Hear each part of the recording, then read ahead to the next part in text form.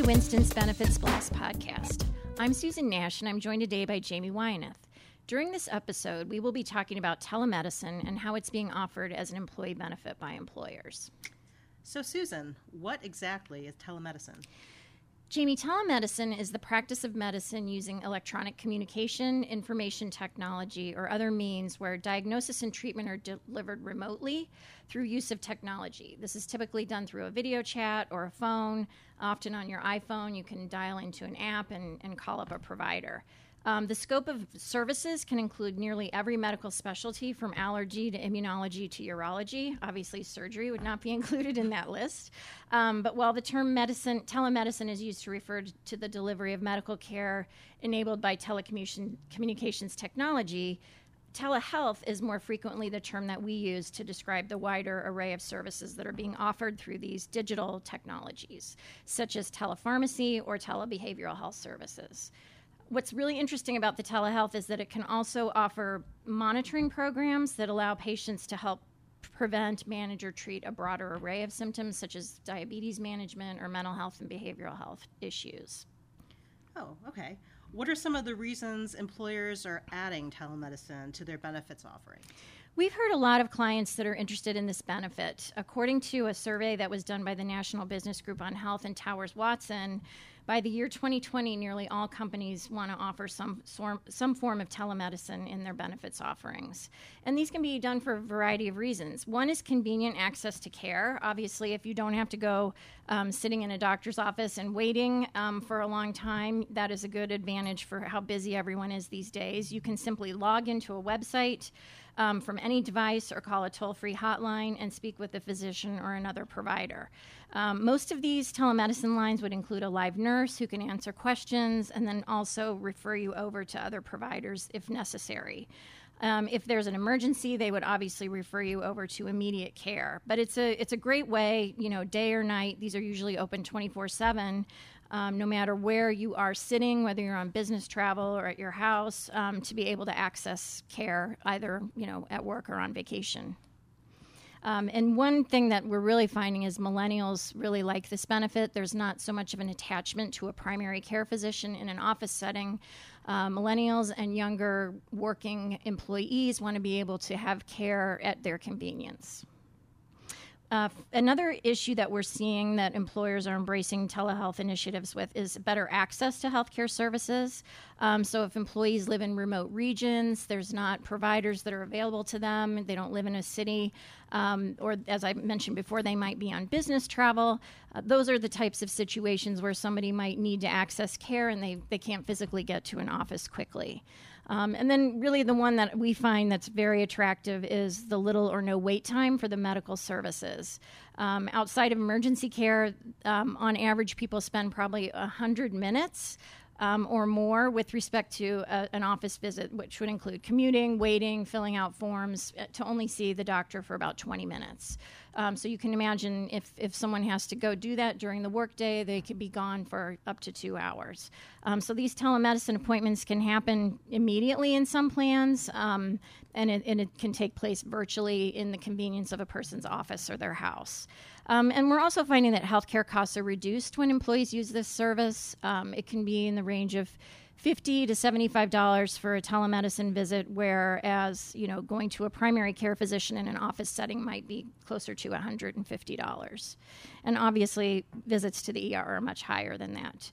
So it's really for consumers that have healthcare concerns. If you're going frequently to the doctor, this can really add up over time, and for the health plan as well. Right, that would create savings both for the individual participants in terms of out-of-pocket costs and also for the plan itself, which is a win-win proposition. We've really seen a growing interest in telemedicine among our clients recently. One of the drawbacks, though, has been fairly low utilization. By providing access to a healthcare provider on the telephone or by an online link, employers are hoping employees and their relatives will avoid more expensive alternatives like in-person visits to doctors, hospital emergency rooms, and urgent care. So far, however, we're seeing that relatively few employees have shown a willingness to use telemedicine services. According to a National Business Group on Health survey of large employers, while 96% of large employers are making or plan to make telemedicine services available to their employees, only about 8 to 10% of employees are actually using telemedicine services. Just anecdotally, we've heard from our clients who offer telemedicine services that participants who have used the services do like it. So the trick may be just getting plan participants to try telehealth for the first time. Yeah, I definitely see that as well. And I think that because of the growing interest in telemedicine and telehealth services, it's going to be only increasing as we move forward. I think one of the thorny issues that we're discovering is legal compliance with a lot of the federal and state laws that apply to benefit plans, such as ERISA. So, since most of these telemedicine benefits are funded by the employer and they offer medical services, they're likely going to be group health plans subject to ERISA. And therefore, to satisfy ERISA's reporting and disclosure requirements and ease COBRA administration, what a lot of our clients have been doing is wrapping the benefit into an existing medical plan as a participating benefit. And sometimes they'll even be provided through the third-party administrator that's also administering the medical plan. One of the problems with this, though, is if the employer wants to offer telehealth services to all of its employees, even those that are not participating in the medical plan. And we see this quite frequently in the telemental health area, where they want to provide an app that's got not only mindfulness and meditation exercises, but you can also dial up a mental health care professional as well. In that case, the benefit could be treated as a separate ERISA plan with separate COBRA administration. And if it's not integrated with the overall health plan that the employer provides, those can create some really thorny issues. In addition, telehealth benefits could also be structured as part of an EAP, an employee assistance program. So as I mentioned, we have seen a growing trend in offering mental health employee assistance type benefits through the digital technologies. And in this case, you could actually add the telehealth benefit to the EAP services that are already being provided. There's an exception under both the ACA and some of the other federal requirements for EAPs. You just have to be careful that if you want to meet this exception, the program has to be sort of toned down. You can't offer significant medical benefits, and it can't be coordinated with benefits under another group health plan.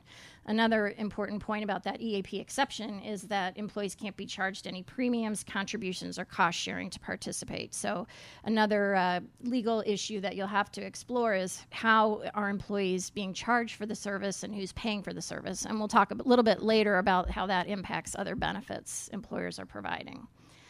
In fact, right now, I think would be a great time to talk about that. A lot of our clients have high deductible health plans coupled with health savings accounts. So would there be any issues if you had a telehealth benefit coupled with an HSA? Unfortunately, yes, Susan, there would be.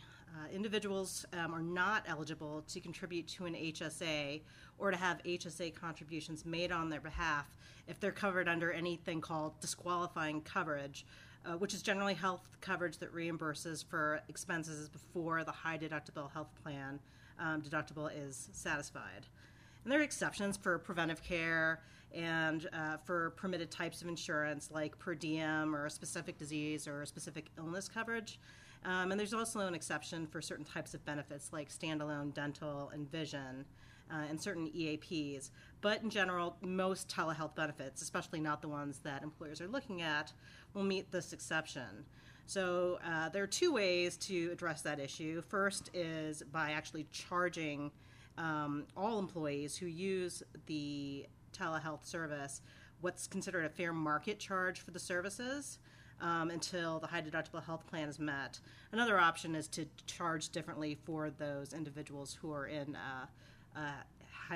who contribute to a health savings account, although that does tend to affect utilization if there are different costs for depending on which plan you're in.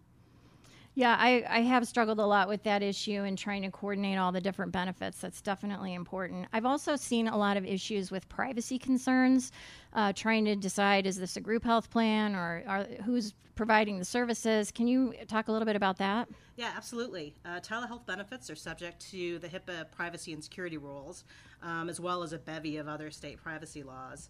So employers are going to have to assess whether the telehealth benefit is a group health plan subject to HIPAA, and that would require the employer to enter into business associate agreements with the telehealth vendor. And employers will also have to decide whether the providers who are offering medical services have any other separate legal obligations under HIPAA or any of the applicable stringent state laws that apply to mental health records or the provision of services via electronic means or prescription of prescription drugs. So, for example, many states require that providers obtain informed consent from patients before administering telehealth services. It's interesting that you mentioned the laws that are applicable to the providers, because in looking at these contracts, there are a lot of some doozy issues that have to be negotiated. It's a lot more complicated than your typical administrative services agreement. So when I'm looking at the contract, in addition to the HIPAA requirements and the business associate agreement, we're also trying to cover issues such as corporate practice of medicine.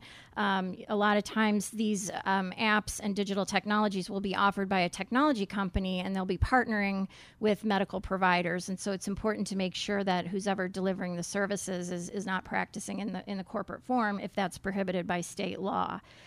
We also want to make sure that all the providers under the arrangement are properly licensed, since you're not really having these people always vetted through a network that you would, know through a third-party administrator. And then there's literally a bevy of state telehealth and privacy laws that have to be complied with that are different in each state. And so that can be complicated too. Some states actually restrict online prescribing of medication.